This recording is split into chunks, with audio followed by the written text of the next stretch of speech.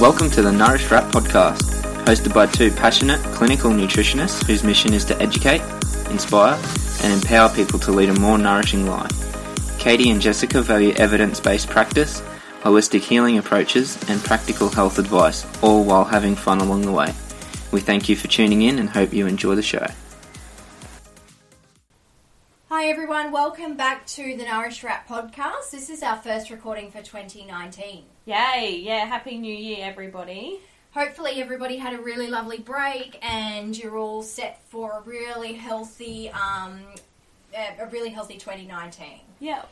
So Jess and I are coming back to you. We're recording from Brisbane as usual. So we're Brisbane-based nutritionists.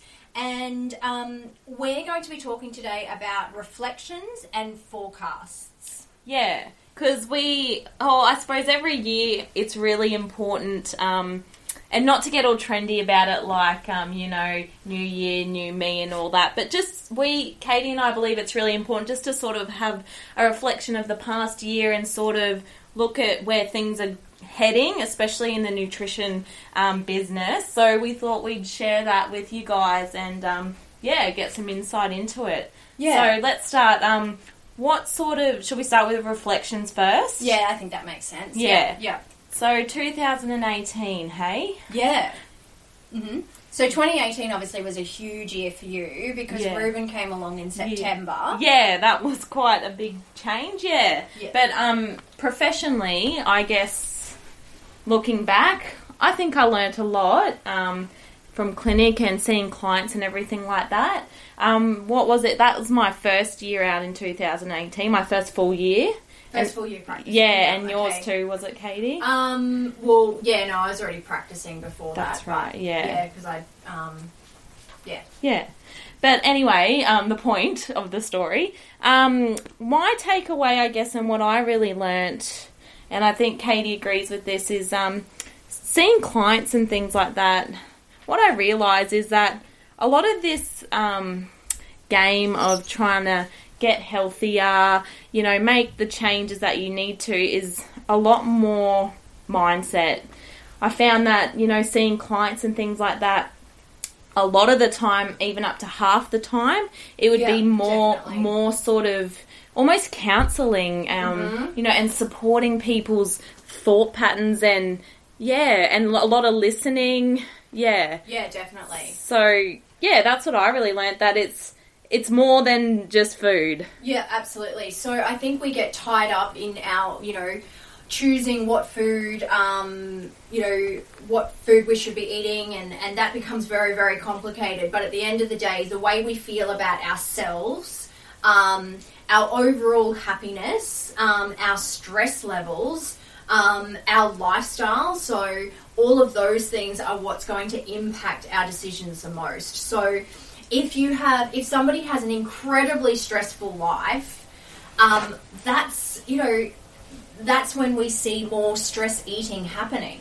They're going for sugar, they're going for too much caffeine, they're making bad choices because they don't have the time or they're not in the right place to actually make conscious choices. Yeah. And then definitely as far as even addictive things like, really sugary foods and alcohol and that sort of thing, like stopping those habits, it's less about the food itself and more about what's driving that decision. Yeah, absolutely. And to an extent, sugar does have addictive qualities in terms of the chemistry in the body. It ignites the same patterns as other sort of addictions. So there's definitely that. But it's more about trying to manage that stress and the lifestyle side of it. Yeah, 100%. Yeah.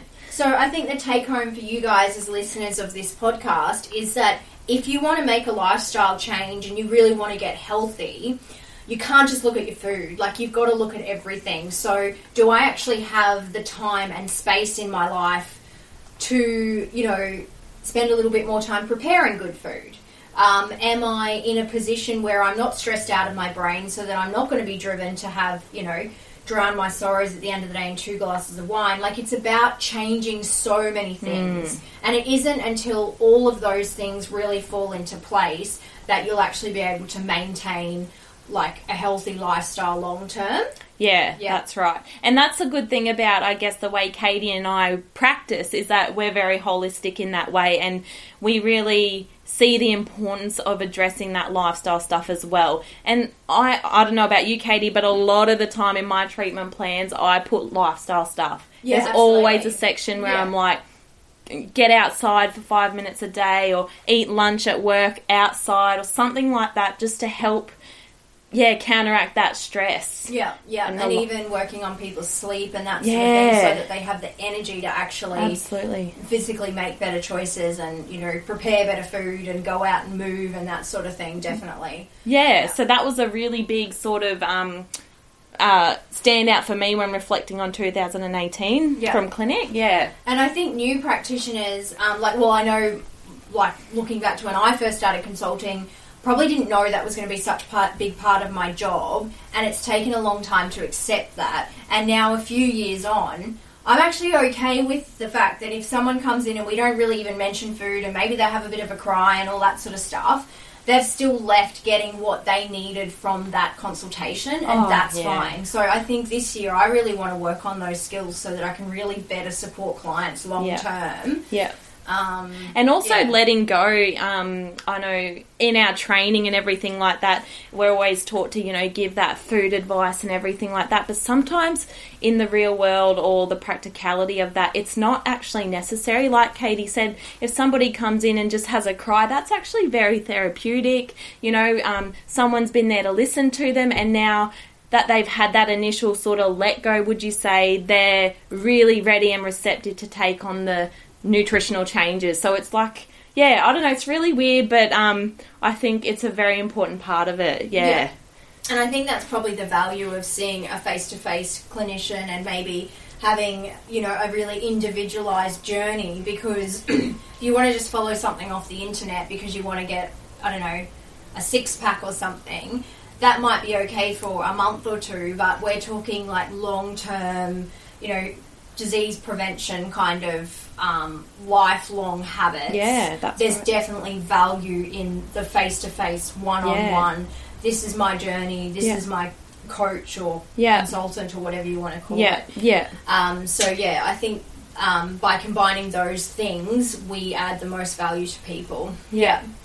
The other thing, like, I agree with you, Jess, on that reflection, but also I think we've talked about information paralysis before and information overload, and obviously the world is so interconnected now, and you can put anything into Dr. Google and diagnose yourself with something. Yeah. But I think we are, both as people and also as practitioners, we overcomplicate so many things these days. Yeah. So, you know, I see it in professional settings where, you know, maybe practitioners are discussing a complicated case, and all of a sudden that they've decided that this person must have certain gene defects and something wrong with their DNA, and they have, you know, SIBO, and they have this type of parasite, and you know what, like, you don't even have to go to that level, you know. And same thing, I have people come in and say to me, oh, I must have the MTHFR gene defect, or I must have this deficiency. Yeah. And when you look on the surface level, there are so many baseline things that are happening. So they're totally dehydrated, you know, they're drinking 8 cups of coffee a day, they're not sleeping. Yeah. So again, we always talk about the basics, but it's still not getting through to people. Yeah. We have to nail those things first. Absolutely. And then chances are things fall into place. You'll feel a lot better, you know. You don't have to label yourself with a dramatic problem. Yeah. Sometimes it's just literally getting some good sleep, making sure you're hydrated, eating a bit more protein, and oh my gosh, all the pieces of the jigsaw puzzle just fall together. And I'll add to that, I think, as well with it, before, you know, going into, I've got a gene defect or something like that, autoimmune disease, something, it also requires consistency, because sometimes people can go, I've been eating this way, or, you know, drinking enough water, whatever, reducing the coffee for like a month and nothing's happened. But sometimes, especially if you've been eating a certain way for, say, years, it takes months, you know, to come good. So you're looking at least 3 months of consistency. Yeah. At least, 80, 90%. Yeah, we live in this instant gratification society. So, if giving up Coke, you feel rotten for 3 days, well, yeah, that's going to happen. Yeah. But long term, it's going to be so much better for your health. That's right. Yeah. So, yeah. Yeah, no, I think that's a big one. And actually, just going beyond that, I also think, and this, I know this might sort of touch a few tender points for people, but I think another really powerful thing is, we do see some complicated cases. Like, we see people who might have multiple diagnosed health condition and they might be on multiple medications and they're wanting to eat better and use nutritional medicine and move more and all that sort of thing to try and help them long term. One thing I'll say about that is I feel like the people who come in and they're sort of married to their health condition, so it's like, well, my anemia or my anxiety or my such and such prevents me from doing this. I feel like that sort of way of thinking doesn't help. No. We have to remember that we have so many labels these days. We get labelled with syndromes, we get labelled with diseases, we get labelled because of the way we eat. At the end of the day, you are not your label. You are a person. That's right. And there's power in separating yourself from something negative. You could have walked around a year ago and said, well, my PCOS means I'm not going to fall pregnant. Yeah, that's right. But it was just... that just wasn't part of your being. Yeah, that's right. So when we associate with things and we own things, I think we give them a lot of power. Yeah. And that can really just reduce our capacity to improve our health and really embrace life and basically be happy. Because at the end of the day, we all just want to be happy, right? That's what life's about. Yeah, absolutely. Yeah. That was a really good point, Katie. Yeah, no, that's something I've been wanting to get off my chest for ages. Yeah. And it's really hard to say that to people. When somebody comes in and they're like, oh, but my anxiety or my this, I'm not trying to be disrespectful or mean. It's just, you've got to step away from that and go, okay, well, let's maybe not blame it on that. Let's just think about the situation instead and try and avoid that situation. Or, because like you say, when you attach it to yourself and it becomes a part of you, it's really hard to look at strategies to move away from it. Yeah. Because every time you try to do something to better yourself, you go, oh, but my anxiety's getting in the way or something like that, rather than going... Or most people that have this condition can't exercise. Yeah, yeah. So it's like, we don't have to, you can be one of a kind. Yeah. And I think this will lead nicely into the trends for the year. I just wanted to make a comment that, one thing I find a little bit frustrating as a health professional is when, especially we're in this world of social media, and even if you hate it, you got to join it if you've got a business. Yeah. One thing I find really frustrating is there's mixed messages coming out from a lot of health professionals as far as we're trying to spread this body positive message and we're trying to associate eating well with long-term health as opposed to tying it to looking a certain way. And yet we still have health professionals that put up photos of themselves, they're a size 8, they're wearing a bikini, they've got a six-pack, and they say, oh, look at my imperfect body. Yeah. I still love myself.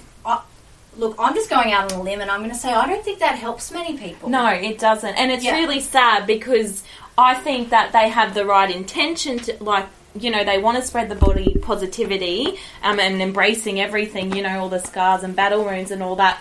But I think because Instagram or social media is so driven by, I guess, picture perfect things, they have to post that in order to get traffic. Yeah. Almost, do you know what I mean? Yeah. So it's hard, but yes, there's definitely still that. It's going to get worse. Yeah, I just think, you're just contradicting yourself in the same message. Yeah. So, I don't know, anybody can Photoshop a perfect photo of themselves or make the lighting beautiful, but we're just driven by comparisons these days. We just need less of that. And to be honest, I think we just need less nudity. Like, can we More just clothes. tone it down? Yeah. And, like, you know, keep the lingerie for the bedroom sort of thing? Yeah. Because it doesn't really it just doesn't belong on health and nutrition platforms. And I think looking forward in trends, that whole comparison thing, I think, not that I think that's a trend, but I'm seeing more of it, you know, with the boom in social media and especially in the younger generation, you know, keeping up with the Joneses. It's dangerous, and I think that's something that I see is going to get worse. Yeah, and it's so hard when you've got 14, 15, 16-year-old girls on Instagram, and they're very hard. You know, that's just not a good thing. Yeah. Okay, so let's kind of move to we've sort of done our reflection, so let's look at forecasts, Jess. Yeah. Yeah. So what sort of diets are coming out in 2019? Yeah. So I reckon Jess is lucky because she's got Ruben to distract her. So she has, you know, maybe not had the exposure. Yeah, exposure. Because I haven't had time to read what's the latest. But I definitely, even having the discussion with Katie before we went on air, just some of the things coming out, like, you get started because it's quite funny. Yeah, so, I think this year we're seeing a really, a huge movement towards vegan eating. Yeah. So, there was just a couple of things we wanted to say about that. Hey, Jess? Yeah. Yeah. Yep. Look, we've talked about common deficiencies like iron and that sort of thing before in podcasts, so please, you know, go back to those podcasts and reference them. And there's, you know, I think it's pretty well documented now that people who are following a vegan diet need to make sure that they are getting enough protein, they are getting enough iron, they are getting enough B12, they're getting regular bloods, all that sort of stuff. Yeah. But there's two things that I think we really wanted to say, and one thing is that this is as clinicians. Yeah. Honestly, there are a lot of people who do start to experience problems, you know, maybe 8 to 12 months into being on a vegan diet, particularly women. Yeah, this is not everyone, but just something we've noticed in clinic. Yeah. So sometimes it does take up to a year for some of those deficiencies to have an impact. So it's really important that you check back in, not a week after you change your diet, but 6 months, 9 months, 12 months. And at the same time, depending on where you are in your life, your requirements are going to change. Yeah. So, you know, if you're trying to fall pregnant, you might need to make changes to your diet. You know, so I guess the message is that if you feel amazing, like I've definitely seen some people who thrive on plant-based diets, but they spend a lot of time preparing their food. They're usually supplementing stuff. You know, they're very intelligent. They know what to look for. Yeah. It's not going to work for everybody. That's right. And that's what we're just trying to really highlight, is that it's not going to work for everybody, and it's really important just to keep checking in with yourself. Yeah. Not only clinically in terms of getting blood tests and things like that, but how you're feeling. You know, are you more tired? You know, by the end of the day, you're getting sugar cravings. Are you anxious? Are you anxious? Depressed? Yeah. Trouble falling pregnant. Like, all these things. Yeah. Are you ovulating? This whole trend of not having a period is cool. That is not cool. Oh, is that a trend? Oh, that's been a trend for ages. No. Yeah. There is actually a vegan blogger who basically tells everybody that, I haven't had a period in years and it's wonderful. Oh, no. And that's not cool. So, yeah, let's not go into that because we could both get quite angry. Yeah, the other thing about vegan, I think this goes across the board. Like, I think if you have to follow a diet because it's trendy, that's the wrong reason to do it. Yes, yeah. And finally, if you have to follow a diet and then tell everybody around you that they're bad humans and they're doing the wrong thing and they're really unhealthy, that's just not cool. Like, do we really want to become a society like that? Yeah. So, you know, if you're really interested in reducing your carbon footprint and you've tried going vegan and it doesn't work for you, then there are other ways you can do that as well. Yeah, you know? that's right. Yeah. Maybe you don't have to have 3 cars in the household. You know, maybe you can reduce your rubbish consumption or your rubbish production. You know, maybe you can have a worm farm and start a compost heap and grow your own veggies and reduce your meat consumption. Eat biodynamic, whatever you want to do. Yeah. But we've just got to be careful about this whole culture of, it's getting quite aggressive, I suppose. Yeah. And the other trend that's coming up is this pagan diet. So, which I was telling Jess before, it's a combination of the paleo and the vegan diet, which is very contradictory. When Katie said that to me, I was like, "What? Like, how does that even make sense?" Yeah, and like Jess said when I first explained it to her, she's like, "Seriously, like."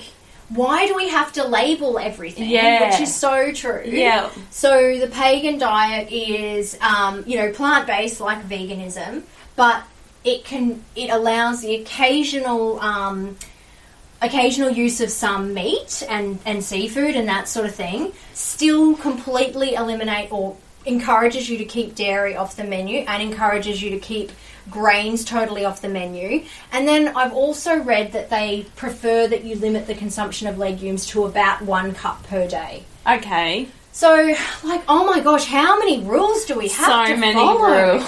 Seriously.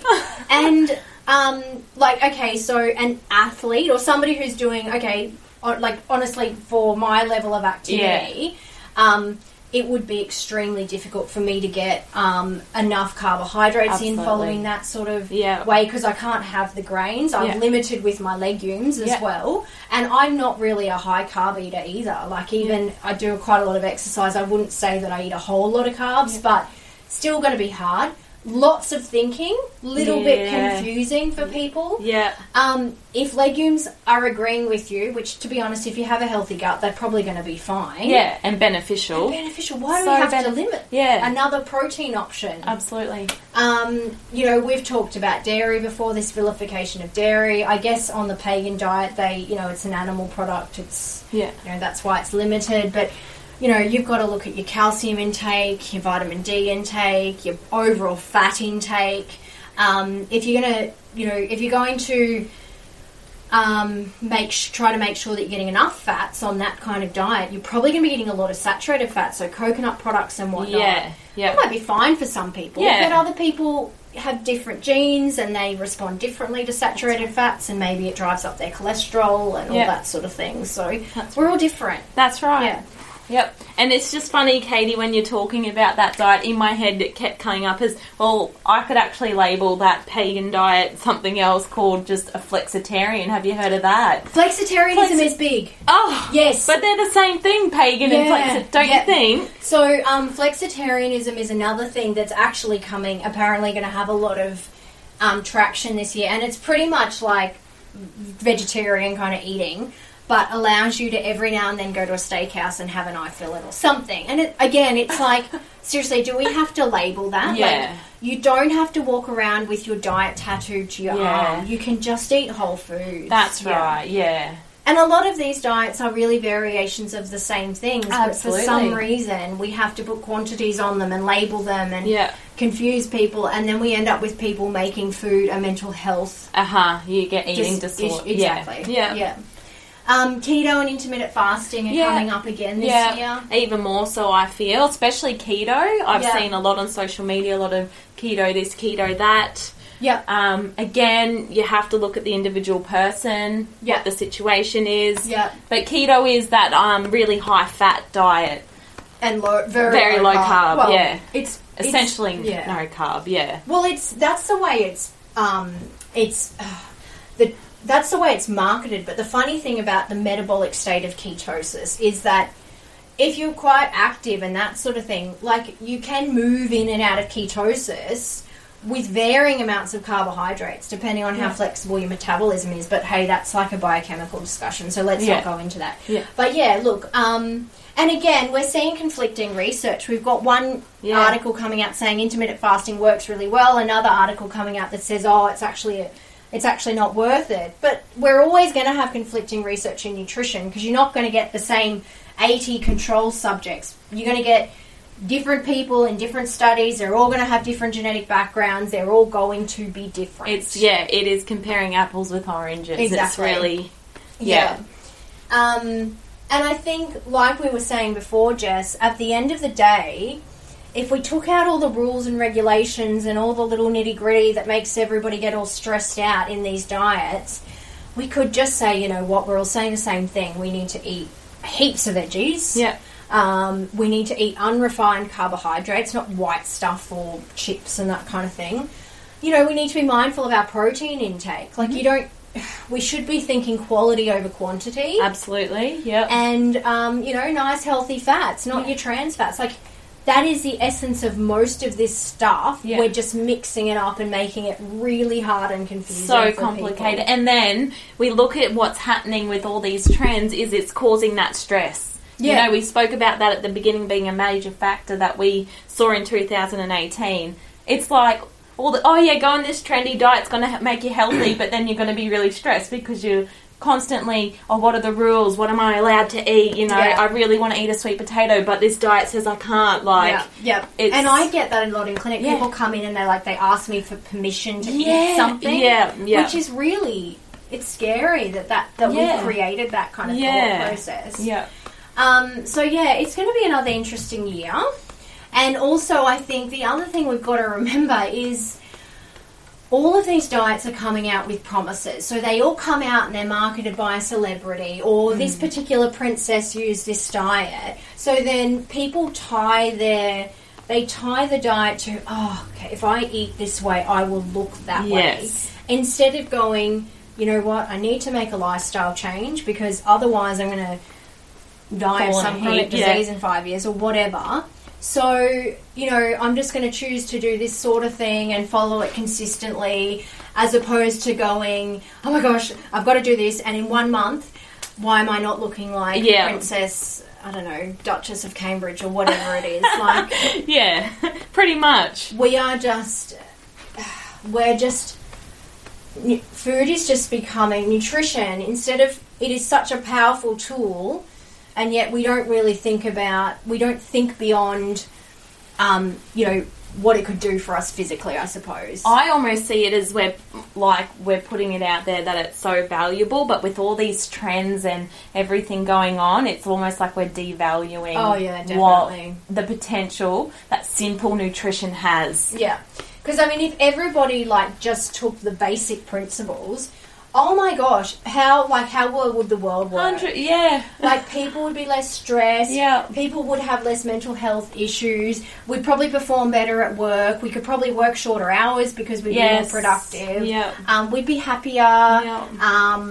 You know, people would be less overweight. We'd have less burden on the hospital system.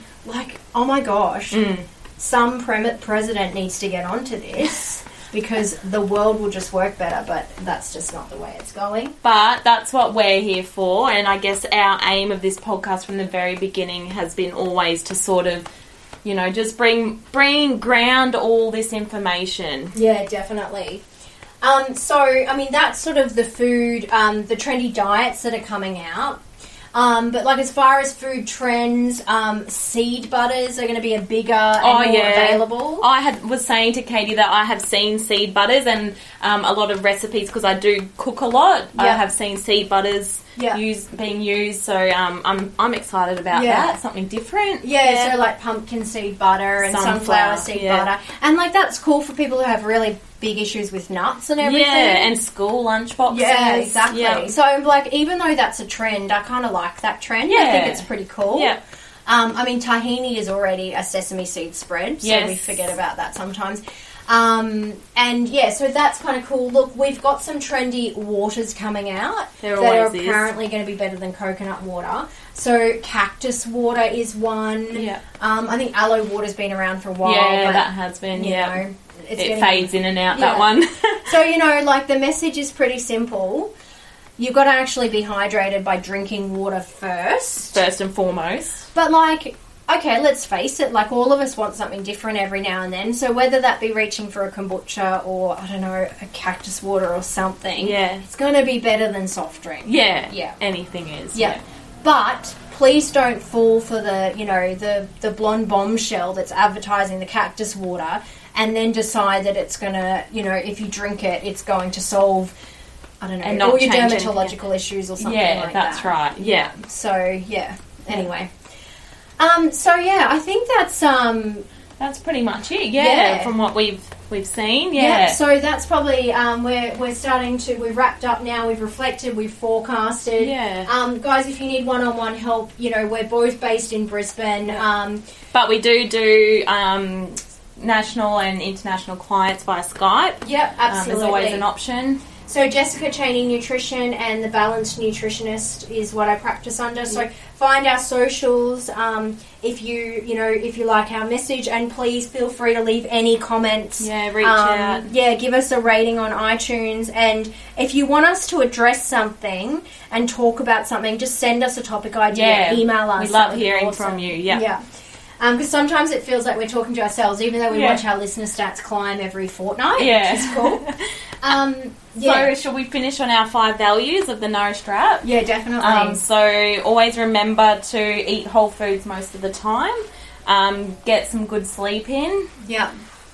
Get some time out every day. Yeah. Move your body in an enjoyable way. And I think one of the most important one is, and something that was highlighted in this podcast, is listen to your own body. Yeah, awesome.